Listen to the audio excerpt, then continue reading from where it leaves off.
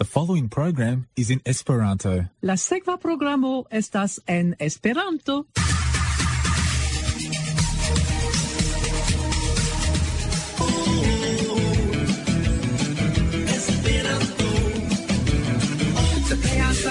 Vin renkontis refoje amo kaj la mar iu lingvo pomaro Esperanto estas alvenita la koro por de la fama 40 3ZZZ 92.3 FM 3ZZZ 92.3 FOMO. Jen, la elsendo de la 12 de februaro 2024. Mi estas Franciska, mi gin preparis kaj gin prezentos. Estas premo al la maljunuloj por ke ili elektu kion ili preferas ke estu farita per ilia korpo post morto. Ĉu enterigi ĝin? Ĉu ĝin kremacii aŭ ĝin doni por sciencaj esploroj? Sed mi ne sciis ke ankaŭ eblas post kremacio havi siajn cindrojn disigitajn en spaco. Pluraj kompanioj, kiel la usona Celestis kaj Elysium aŭ la brita Aura Flights, povas organizi tion. Ĝis nun, Jin Shoemaker, iu astrogeologo, estas la nura persono, kies cindroj estas enterigitaj sur la luno. Sed, por la prezo de 2.950 pundoj, eblas havi spac-memor ceremonion. Por la prezo de 2.990 dolaroj, la cindroj povas esti ligitaj al raketo aŭ iom pli koste, por 4.990, la cindroj povas rondiri la teron de 6 monatoj ĝis kelkaj jaroj. Aŭ, se vi povas pagi 12.990 dolaroj, la spacvojaĝo estos senfina. Alia ebleco estas lasi la cindrojn vaporiĝi kiel falstelo. Considerante que la averaĝa sumo por entombigo estas 7.848 dolaroj kaj 6.961 dolarojn por kremacio, tio povas esti bona solvo. Kion vi opinias? Kiu estas la temo de la hodiaŭa elsendo? Pawel Fischer Kotowski anoncas kiu estas la esperantisto de la jaro 2023 en la Ondo de Esperanto. Sekvas intervjuo al Sun Mingxiao de Pawel Fischer Kotowski. Energio estas grava problemo en ĉiuj landoj kaj necesas teni la promeson malkreskigi la poluantajn gasojn. Kio estas la situacio en Francujo? Tion diros al ni Guy Martin. Cadre de la lasta virtuala universala congreso, okazis kunvenoj de la asocio Ateo, pri kiuj raportas la redakcio en la organo de la asocio Ateismo. Vinilkosmo publikigis novajn albumojn, unu de Johnny M. Johnny M. Petolas, el kiu ni aŭdos Propra plaĉo kaj Vitamino D, kaj Nuda Kjara, Nuda Kjara. El tiu albumo ni aŭdos Nombru ĉiam kaj Sabla vento. Kiu estas la esperantisto de la jaro 2023? Jen tio kion diris Pawel Fischer Kotowski en la Ondo de Esperanto. La Ondo de Esperanto en 1998 iniciatis ĉiujaran proklamadon de la esperantisto de la jaro. Al ĉi tiu projekto aliĝis reprezentantoj de diversaj tendencoj en la Esperanto-komunumo kaj sendependaj kompetentuloj. Kiel la unua laureato en 1998 estis elektita William Old. En 1999 lin sekvis Keppel and the Bee. En 2023, la elektado de la esperantisto de la jaro okazis por la 26. fojo. Ĉiare 16 kandidatigantoj proponis 23 kandidatojn, al kiuj 19 elektantoj jene donis siajn voĉojn. Sun Mingxiao, Semio, 7 voĉoj, Stella Besseni-Merger, 6 voĉoj, Elda Dörfler, 3 voĉoj. 7 kandidatoj ricevis po 2 voĉojn, 4 kandidatoj ricevis po 1 voĉon. Do Sun Mingxiao, Semio, estas 59-jara esperantisto el Ĉinio, kiu disvastigas la lingvon en universitataj rondoj. Antaŭ 10 jaroj li iniciatis internacian Esperanto-muzeon en la Universitato de Zhejiang, kiu rapide fariĝis la plej granda tiutipa institucio en Azio, kaj unu el la plej grandaj en la mondo, kun 26,000 ekspoziciaĵoj sur 680 kvadrataj metroj. Dum pluraj jaroj, Sun Mingxiao instruis Esperanton en la sama universitato, ekde 2018, kadre de la nova 4-jara bakalaŭra programo. En 2023, li emeritiĝis en sia laboro, sed daŭre aktivas por Esperanto. Do, gratulon a la esperantisto de la jaro, Sun Mingxiao aŭ Semio. Se vi ne bone konas lin, Benie Heinze kaj mi legos por vi la intervjuon al li de Pawel Fischer Kotowski, publikigita ankaŭ en la Ondo de Esperanto. Sed unue ni aŭdos kanton el la nova albumo de Kjara, Nuda Kjara. La titolo de la canto estas Nombru ĉion.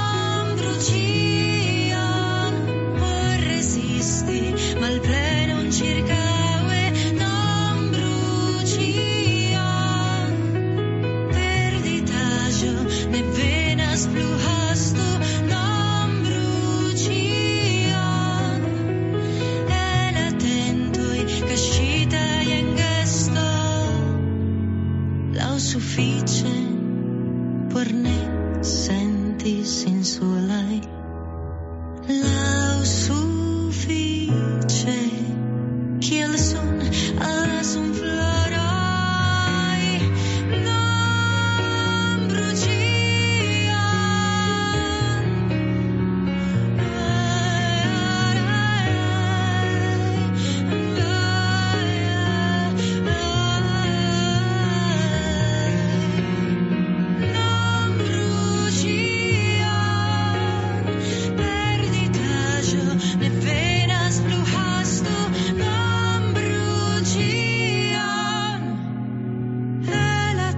ventoj kaŝitaj en gasto.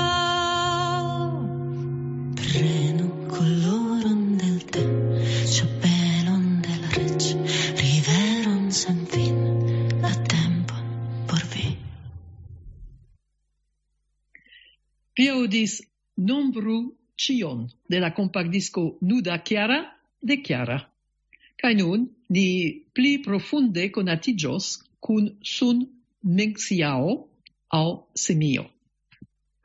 Unue, bonvolu klarigi, kion signifas via Esperanta nomo, semio, de kie ĝi venas, kaj kiel vi decidis elekti tiun nomon.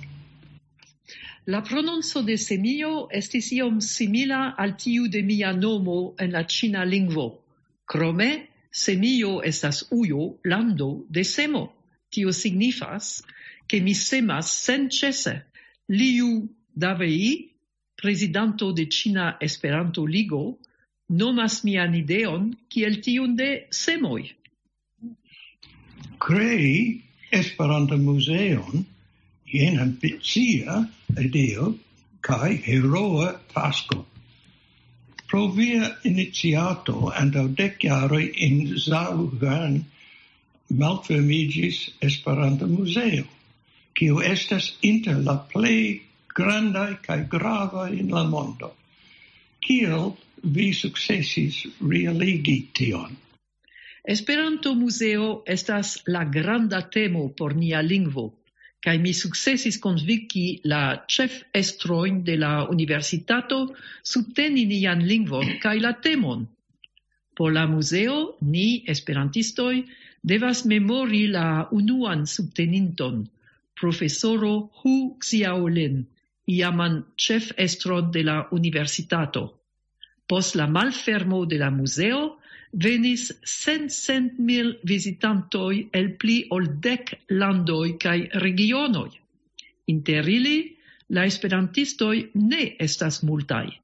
Sed famaj esperantistoj kiel Mireille Grosjean, ex-prezidanto de ILEI, kaj doktorino Ilona Kutni vizitis la muzeon. Kiu estas la ĉefa celgrupo de la muzeo? Ĉu ĝi unue vice presentas la lingvon kaj movadon al ne-esperantistoj, aŭ ĉu ĉefe temas pri prezento de nia historio al la esperantistoj mem? Kion la vizitantoj trovas plej interesa en la muzeo? Fakte, post la decido pri konstruado de la muzeo, mi sole laboras por la muzeo, sed mia laboro estis subtenata de la ĉefestro de la universitato. La celoj de la muzeo estas unue protekti la kulturon de nia lingvo. Due, propagandi Esperanton al la socio. Trie, esplori la historion de la Esperanto-movado. Inter 700.000 visitantoj nur iom pli ol 1.000 estis esperantistoj. Plejparto de la vizitantoj interesiĝas pri Esperanto aŭ ĝia historio. Kiun estontecon vi vidas por Esperanto-muzeoj? Kiel ŝanĝiĝas lia rolo en la reta epoko? Ĉu ĝi fariĝas eĉ pli bezonataj aŭ ĝuste male? Necesas pli da laboro por pravigi alian ekziston. Ni jam havas planon transloki la muzeon de la malnova kampuso de la universitato al la nova kampuso proksima al trajna stacidomo. La nova muzeo okupos 5.000 kvadratajn metrojn. Kaj ni jam eklaboras por ciferecigi la librojn kaj gazetojn por cifereca muzeo. Por la reta epoko, tiu laboro estas necesa kaj ege bezonata. Antaŭ 6 jaroj, alia ĉino, Tesoro Huang Yinbao, estis proklamita esperantisto de la jaro. Kiel vi taxas la fortecon de la Esperanta movado en Ĉinio? Antaŭ kiuj defioj staras nun la esperantistoj en la lando? Ĉinio estas granda lando, kun forteco de la Esperanto-movado. En Pekino estas Ĉina Esperanto-ligo, el Popola Ĉinio, kaj Ĉina Radio Internacia.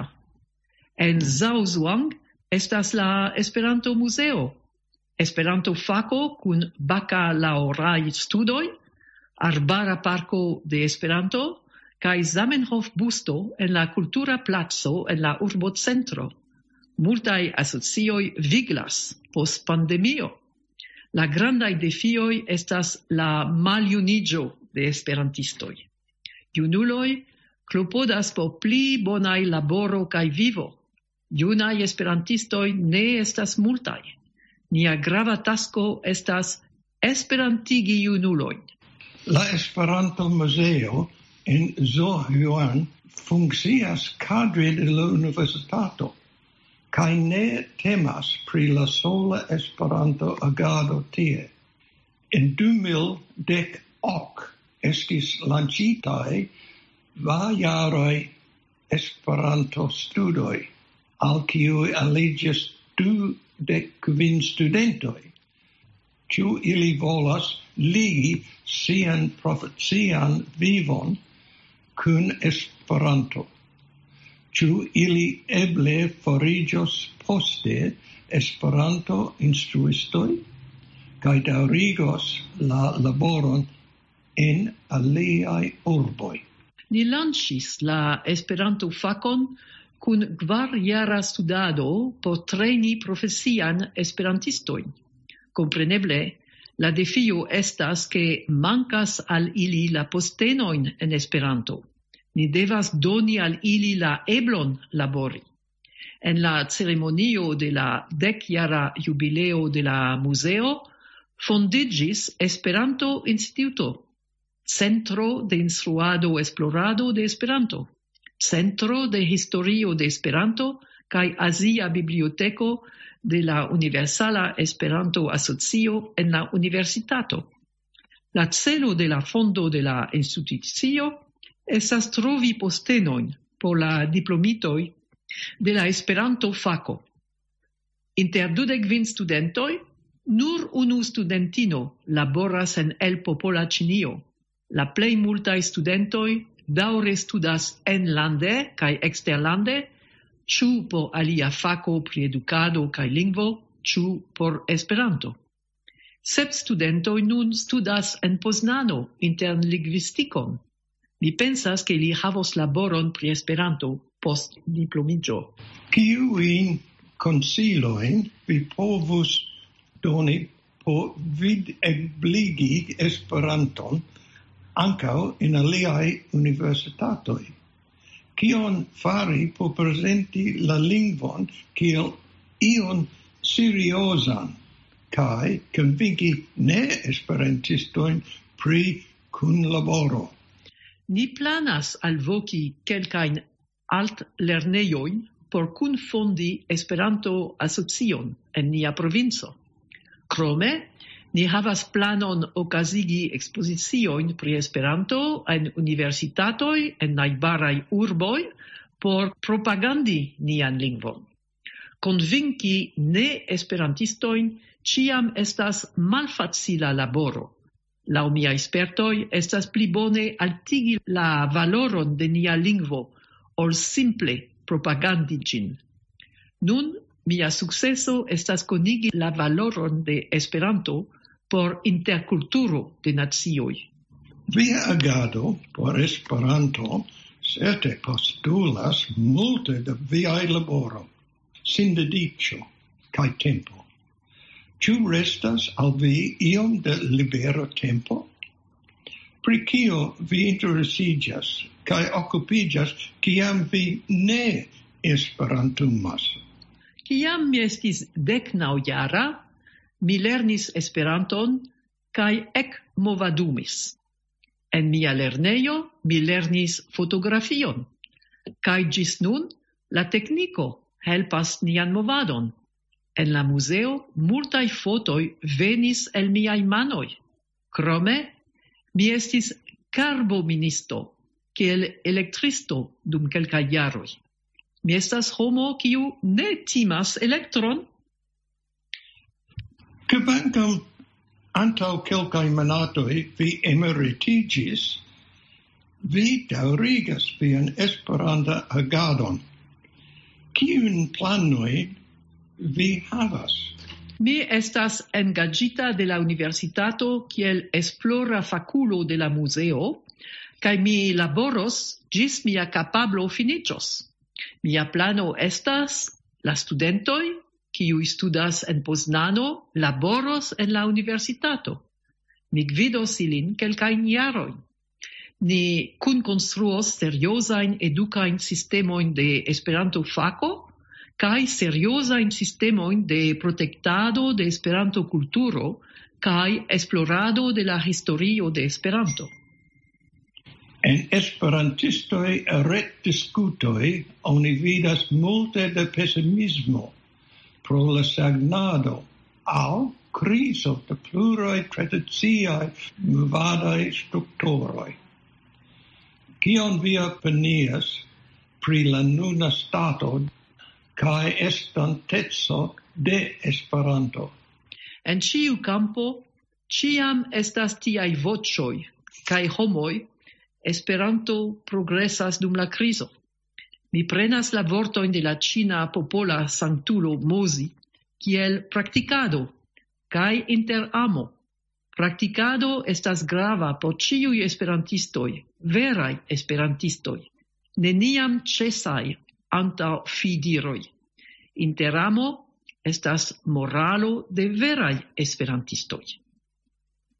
Do, same kiel senio, ni estu optimismaj kaj laboremaj. Laborema certe estas Johnny M.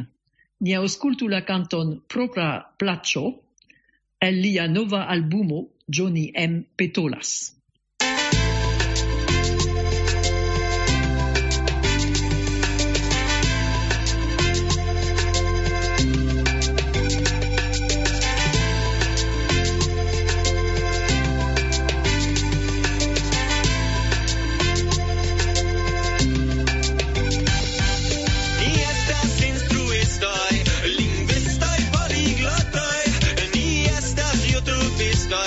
Sociaj laboristoj.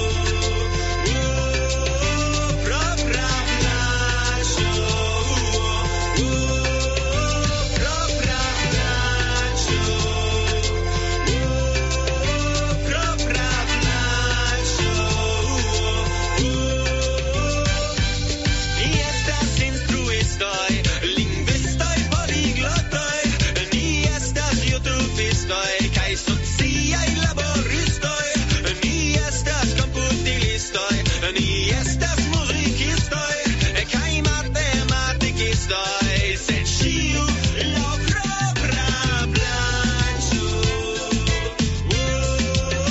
Propra plaĉo. Propra plaĉo. Propra plaĉo.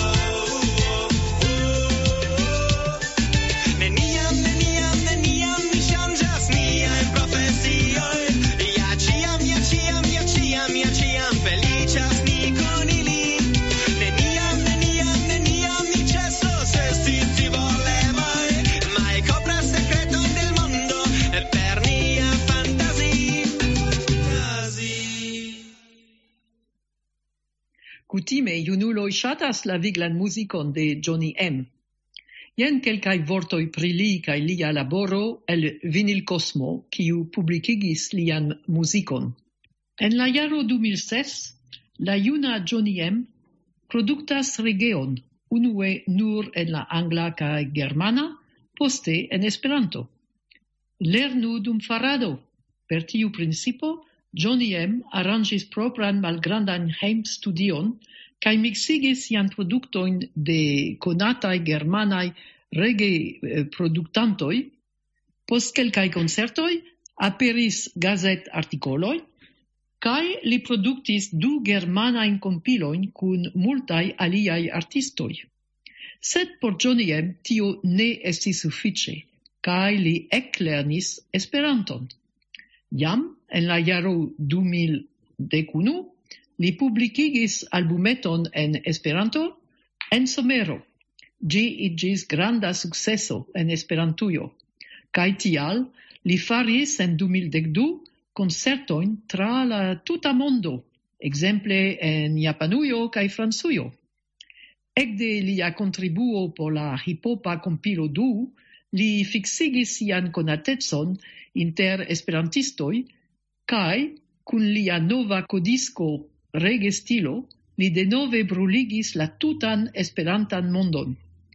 Post regestilo li denove revenis al studio por prepari germanlingvan albumon, kiu aperis fine de 2014. Post tiom da produktemo li devis fari paŭzon por reenergiiĝi, kaj ĝis komenco de 2016 li kolektis novajn esperantlingvajn kantojn. Johnny Mo Petolas estas la titolo de la albumo kaj ĝia produktado jam komenciĝis tuj post la antaŭa albumo Kreativo daŭris tra la kronvirusa pandemio kaj nun pretas ĝustatempe por la nova jaro 2024. Ĉifoje, krom multaj tekstoj pri variaj temoj, personaj malfacilaĵoj kaj multege da ironio, ankaŭ troviĝas kunlaboro kun Tim Gallego. 12 kantoj atendas la aŭskultantojn en ĉi tiu freŝnova verko en konata rege-repa maniero, sed ĉifoje ankaŭ aldoniĝas sud-amerikaj sonoj. La albumo estas disponebla ĉe Vinilkosmo, fizike sur kompaktdisko kaj elŝute en la kutimaj bit-formatoj. Nun, serioza temo, energio. Nenio povas vivi sen uzi energion, do tio necesas seriozan pripensadon. Ni aŭskultu Guy Martin, kiu raportas pri la situacio en Francujo. En Aŭstralio oni diras ke Aŭstralio estas la lando kie estas la plej multnombraj sunpaneloj sur la tegmento de individuaj domoj. Do kia estas la situacio en Francujo rilate renovigeblaj energio? Do estas ĝenerala demando. Fakte la problemo en Francio staras ĉe diversaj energioj. Do ni multe importas energion, do ĉefe fosiliaj, petrolo, nafto, gaso, kaj pri iu aparta energio, do elektro, do nur 20% de la energio kiun ni konsumas en Francio. Pri elektro en Francio ni havas tiun rekordon pri atomreaktoroj. Do monda rekordo. Do fakte circao 60 ĝis 70% de elektro estas provizita de atomcentraloj. Do de longtempe ekzistas batalo kontraŭ tiu energio. Do mi partoprenas en tiuj bataloj de Nuda Kjara kaj opinias ke estas kaj danĝera kaj nesekura kaj oni ne scias kion fari pri la rubujaĵoj de atomcentraloj. Pro tio do mi agadas en tiu aparta campo pri renovigeblaj energioj, sed civitanajn. Do mi povas klarigi pri tiuj. Yes, ĉar en Aŭstralio fakte kiam la individuoj mem produktas energion, kompanioj aĉetas ĝin. Do ĉu estas same? Do fakte ne ekzistas multaj sunpaneloj en Francio sur tegmentoj de individuaj domoj pro la fakto ke oni ne malpermesis, sed oni ne instigis homojn havi tiun sunpanelojn, preferante atomcentraloj.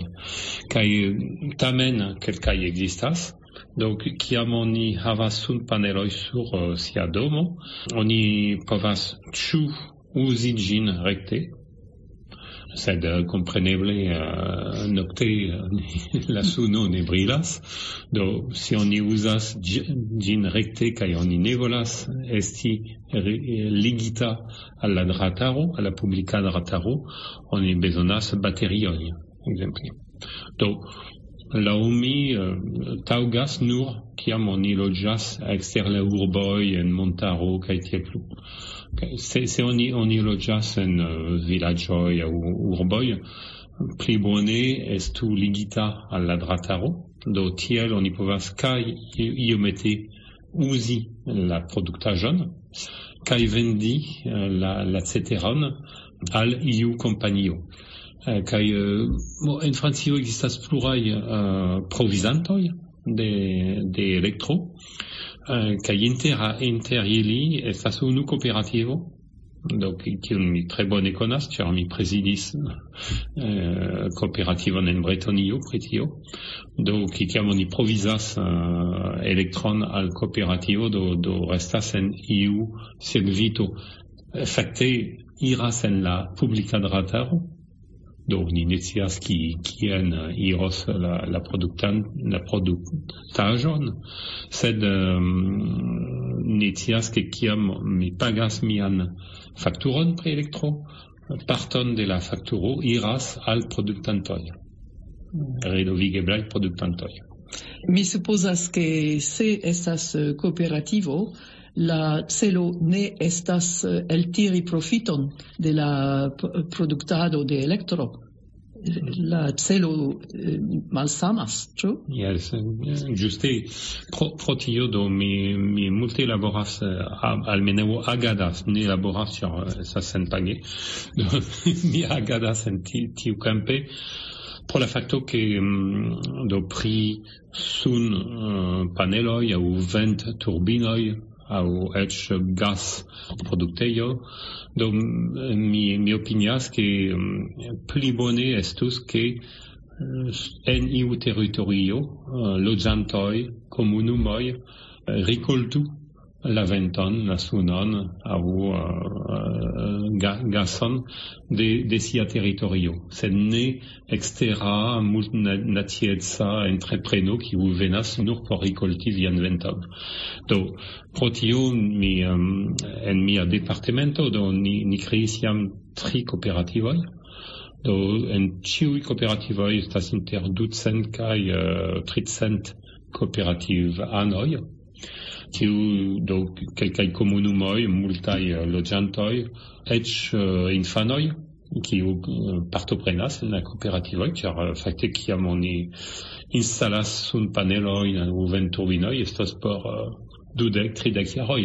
Do la infanoj tiam estros la kooperativon verŝajne.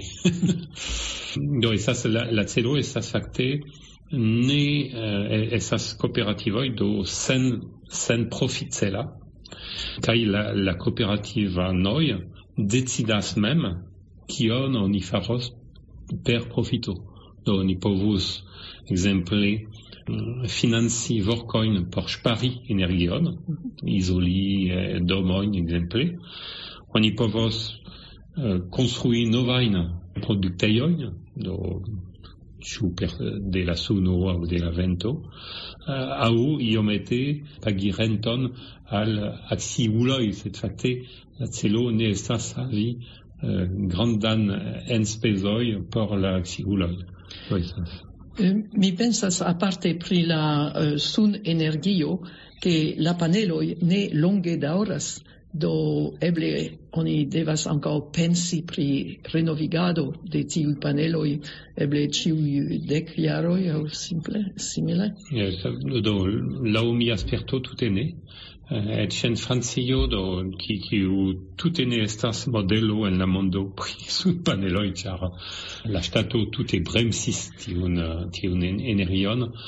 Mi konas la pioneroj pri sunpaneloj, kiu instalis la unuajn en la regiono de Liono, kaj nun ili estas 20 jaraĝaj, kaj tre bone funkcias, malpli bone ol origine, sed nun oni taksas ke la sunpaneloj perdas apenaŭ 1% de la kapableco ĉiujare. Do post 20 jaroj eble eĉ malpli ol do restas pli ol duono de la kapableco. Sed fakte intertempe oni konstruis novajn sunpaneloj pli kies rendumo estas pli bona? Jes, pli forta, jes, kiu fakte produktas pli da elektron ol antaŭ 20 jaroj. Sed en la sistemo kiam oni instalas sunpaneloj, estas pluraj elementoj. Do sunpaneloj krom problemoj povas ekzisti. Mi havas amikon post 10 jaroj, li havas problemon pri humideco ene de la paneloj. Estas problemo de la konstruaĵo mem. Sed kiam oni ne frontas problemojn, nur estas apartaj iloj por transformi tiun elektron, do estas elektro kiu ne taŭgas por la drataro, por la ĝeneralaj aparatoj, ĉar estas laŭ elektro ne alternativa. Oni produktas, do oni devas transformi tiun elektron por uzi ĝin en kutimaj aparatoj. Kaj pri la vent energio, oni foje aŭdas ke ĝi ne estas taŭga por la medio. Ĉu vi pensas ke la avantaĝoj de tiu energio superas la malavantaĝoj? Do de 20 jaroj do mi laboras pri 3 venturbinoj proksime de mia urbo, do mi loĝas en Roĉelo ĉe Atlantika Oceano. Do volas diri ke vento sufiĉe ofte vizitas nin, kaj do mi laboris por tiuj venturbinoj, kaj baldaŭ do ni konstruos, do fakte en septembro ni konstruos tiun venturbinoj, ni konstruigos tiun venturbinoj. Kaj ekzistis en Francio multaj studoj, oni estas devigaj, oni devas studi la rilaton al birdoj, al floroj, al diversaj specoj, al chiropteroj, kaj diversaj specoj kaj rab birdoj ankaŭ. Do estis tre precizaj detalaj studoj kaj mi legis ilin do pluraj centoj da paĝoj, ĉar ili venis surloke kaj estis spertuloj kiuj nombris la birdojn kaj la florojn kaj tiel plu dum la tuta jaro por si ĉu en tiu loko kie ni konstruos la turbinoj estas kelkaj problemoj kaj nuntempe ni scias ke ĝuste pri kiropteroj ni frontos kelkajn problemojn.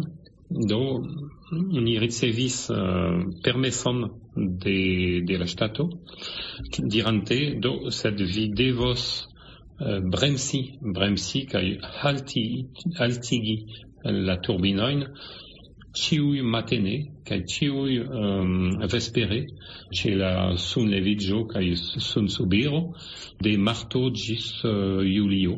Do kiam estas la grava periodo de agado de kiropteroj. Do fakte ni scias nun ke la rezulto estos malpli da elektro kiun ni produktos, sed tiel do ni protektas la medion.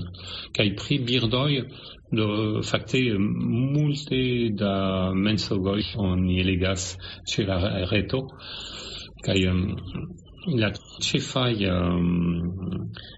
malamikoj de la birdoj en Francio estas multe pli gravaj ol venturinoj, estas katoj, cent oble. La venturbinoj. Do estas tute absurda, do estas mensogo diri. Fakte venturbinoj povas masakri birdojn, sed ankaŭ aŭtoj sur la strato, sed ĉefe katoj. Ĝuste en Aŭstralio la katoj ne rajtas esti ekstere pro tio. Yes. Do dankon, tiu donas al ni perspektivon. Mi esperas ke en ĉiuj landoj tiuj renovigeblaj energioj estos pli kaj pli uzataj. Kaj civitanaj, ĉar en Francio ni eble 200 kooperativoj ekzistas, tiaj kooperativoj, sed en Germanio multe pli. Eble duono de venturinoj estas posedataj de kooperativoj. Jes, kaj la bona flanko ankaŭ estas kiam oni produktas loke por la lokanoj. Tio ankaŭ gravas. Ĉar mono revenas al la teritorio. Pere de la loĝantoj, sed pere de agadoj surloke, ekzemple pri ŝparado de energio. Do ni faros tion en nia departemento. Do dankon, Franciska.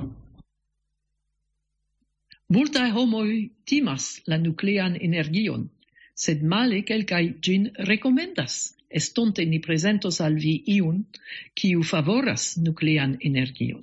Sed ni iom malstreĉiĝu aŭskultante la kanton de la nova albumo de Kjara Nuda. Temas pri Sablo, venta.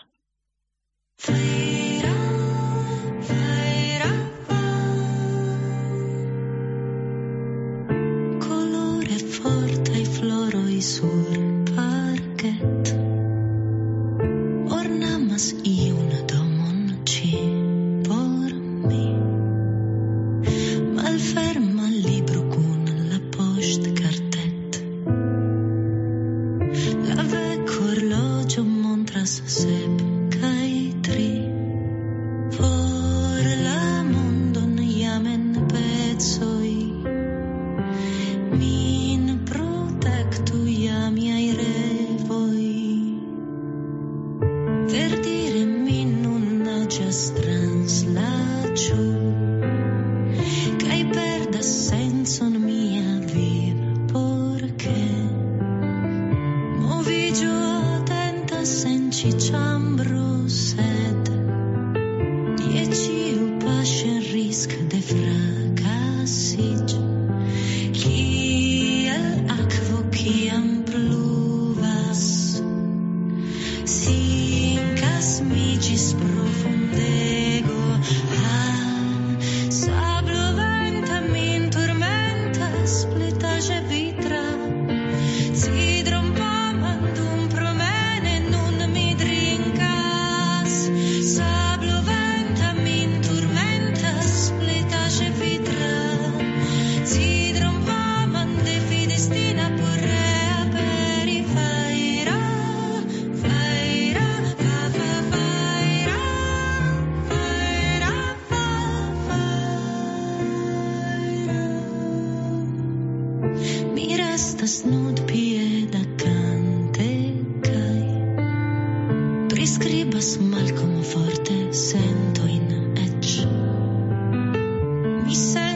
volas perdi min, laŭ penso ke mi kaptas sole min en mia viva, serĉe de la vojelira.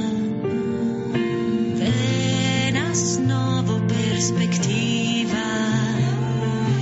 Sablo venta min turmentas, plitaĵe vitra. Cidron paman dum promene nun mi drinkas. Sablo venta min turmentas, plitaĵe vitra. Cidron paman de pidestina por reaperi.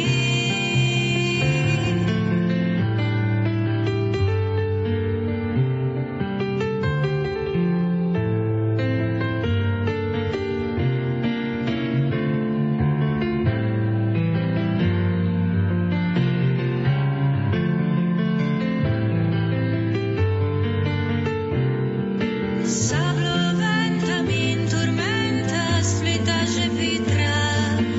Cidron paman dum promene nun mi drinkas. Sablo venta min turmentas, plitaĵe vitra. Cidron paman de pidestina por reaperi, por reaperi, por reaperi, por reaperi. Faira, faira,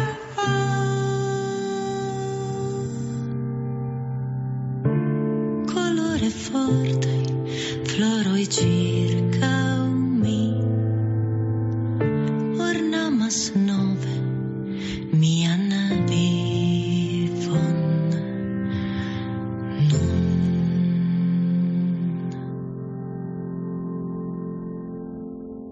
Post la canto de Kjara, Sablo venta, jen la raporto de la redakcio de la revuo Ateismo pri la virtualaj kunvenoj okazintaj dum la lasta virtuala universala kongreso. En novembra semajnfino okazis 2 tre interesaj kunvenoj de ateo kadre de ĉiara virtuala kongreso de Esperanto, nova evento kiu komenciĝis en 2012, kiam la universala kongreso estis nuligita pro la pandemio. La temo elektita por la kunvenoj estis ĉiu religio havas siajn skribitajn moralajn leĝojn. Do, ĉu ankaŭ ateistoj bezonas skribitan liston de moralaj leĝoj? Kaj se jes, kiu havu la aŭtoritaton por verki tian liston, kaj kiajn regulojn ĝi enhavu? Granda parto de la unua kunveno fokusiĝis je la fama dekalogo de judismo kaj kristanismo en la Malnova Testamento. Estis kelkaj interesaj atentigoj pri la dekalogo rilate al la diversaj versioj kun malsamaj vicordoj, la evidentaj mankoj, ora regulo, ordono kontraŭ perfortado de virinoj, ordono pri protektado de la naturo. La fakto ke la unuaj kvaraj ordonoj rilatas al la egoismo de Dio. Ekzemple, ne ekzistu ĉe vi aliaj dioj antaŭ mi. Kaj sekve la malalta rango de la ordono kontraŭ mortigado, nur la sesa. Kiel iu rimarkis, la dekalogo respegulas sian epokon. La unu el la konvenanoj, la universala deklaracio de homaj rajtoj, estas la moderna dekalogo. Tamen, oni rimarkigis ke ĝi temas pri la rilato inter la ŝtato kaj la individuo. La prezidanto de ateo atentigis ke la barata konstitucio estas ekzemplo de leĝaro sendia en tre religia lando, kiu listigas bazajn homajn rajtojn. Krome, estis kelkaj aliaj trafaj atentigoj de la partoprenantoj, nome ke religioj estis necesa paŝo por la homaro en la pasinteco, kaj ke ni heredis nian moralon de religio, ke laŭ la brita humanisma filozofo Julian Baggini, la bazo de moraloj estas kunsentado kun aliaj homoj, kaj ke ankaŭ bestoj, kiu ja ne estas religiemaj, havas iajn bazajn kondutregulojn, kiujn oni povus nomi moralo. La dua kunveno traktis pli generale la demandon ĉu ateistoj bezonas propran moralan leĝaron, nian propran dekalogon. La ĉeestantaro ne provis verki ateisman dekalogon. Jam komence estis forta esprimo de kontraŭo al skribita listo de reguloj. Ni ateistoj ja estas malsamaj de religiuloj, ni malakceptas dogmojn kaj kapablas konduti etike sen reguloj. Pluraj el la kunvenanoj konsentis ke ateistoj ne bezonas skribitajn moralajn leĝojn. Trafe diris unu, ke surpaperigi moralon signifus religiigi ĝin. Tamen estis esprimita ankaŭ la kontraŭa opinio. Ni vivas en socio kun aliaj homoj, do ja necesas skribitaj reguloj ĉiuspecaj, eĉ parolante Esperanton. Ni devas sekvi la 16 regulojn. Usona partoprenanto notis, ke multaj ateistoj en lia lando opinias, ke necesas morala regularo. Ili apartenas al kvazaŭ eklezio, kiu subtenas etikon humanisman, kiel la unitarianoj kaj etika kulturo. Okazis diskuto pri la rilato inter ŝtataj leĝoj kaj moralaj leĝoj. Kunvenano atentigis, ke la neceso por sociaj vivreguloj estas ĝuste la sfero de la civila leĝaro, kies ekziston ni ĉiuj akceptas. Dum etiko kaj la demando pri la neceso de skribaj etikaj reguloj estas aparta afero. Sampensa partoprenanto forte emfazis ke oni ne miksu moralon kaj juron, ĉar ili estas tute malsamaj aferoj. La unua rilatas al la socio, la dua al la ŝtato. Sed laŭ aliaj vidpunktoj, ŝtataj leĝoj ja iugrade respegulas moralajn leĝojn.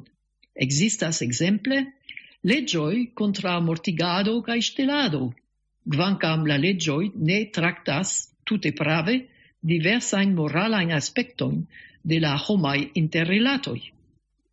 Ne surprize, estis plena konsento ke moralaj reguloj, ĉu skribitaj, ĉu ne skribitaj, ne venas de Dio, sed de homoj, kaj ke religiuloj kaj ateistoj generale sekvas la samajn regulojn. La diferenco estas, ke ni ateistoj scias ke tiaj leĝoj estas hom-kreitaj, eĉ se dum jarcentoj moralo estis konsiderata la sfero de religio, kaj ke la reguloj devus esti ŝanĝeblaj por adaptiĝi al sociaj ŝanĝiĝoj. Io, kio estas morala normo en antaŭaj epokoj, povus esti netaŭga en la moderna mondo. Fine, estis konstato, ke tio, kion ateistoj vere bezonas, ne estas skribitaj moralaj reguloj, bonaj propagandaj materialoj kontraŭ religia trudado, kio okazas konstante. Jes, same kiel la vivo, reguloj ne povas esti rigidaj, sed konstante adaptiĝas al la nuna tempo. Per tio finiĝas nia elsendo. Por kontakti nin, sendu leteron je la adreso Radio 300 Esperanto grupo, leterkesto 1160 Brunswick 3026, aŭ retmesaĝon je la adreso 300 esperanto@gmail.com. Por reaŭskulti, vi povas iri al la retejo de la radiostacio www.300.com.au aŭ a la adreso de la Esperanto klubo, kiu arkivas la elsendojn, www.esperanto.com www.org.au. Gis reudo de Franciska, kai la lasta canto estas de Johnny Mo, Vitamino D.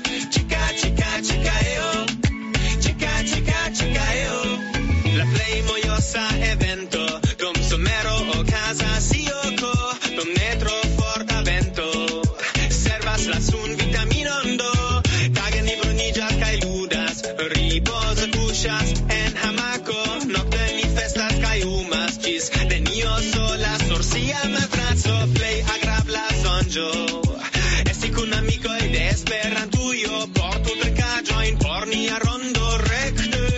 En la fridujo por unu semajno mi ĝuas resti ĝis futagmeze.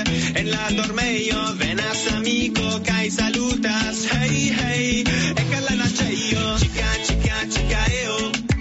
Ĉika, ĉika, ĉikaeo. Ĉika, ĉika, ĉikaeo. Ĉika, ĉika, ĉikaeo. Ĉika, ĉika, ĉikaeo. Chica, chica, chicaeo. Chica, chica, chicaeo. Chica, chica, chicaeo.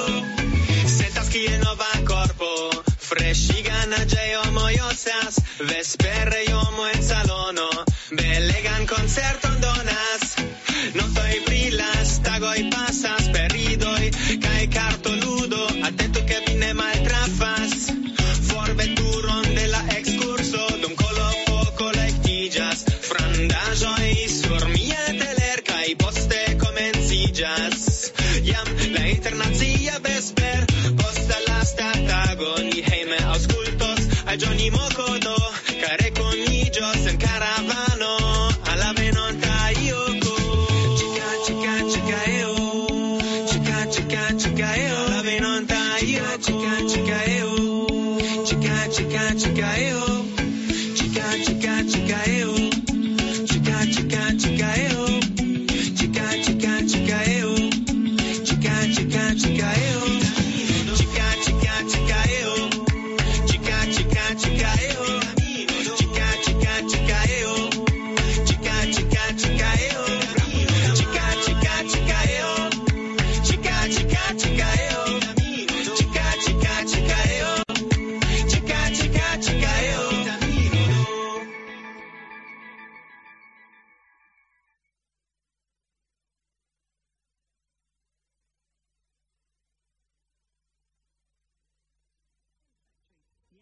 Secret War, and a video you've been watching in your hundreds of thousands this week. And has Toyota cracked the electric car battery question? The stories you clicked on. This is the BBC World Service, the world's radio.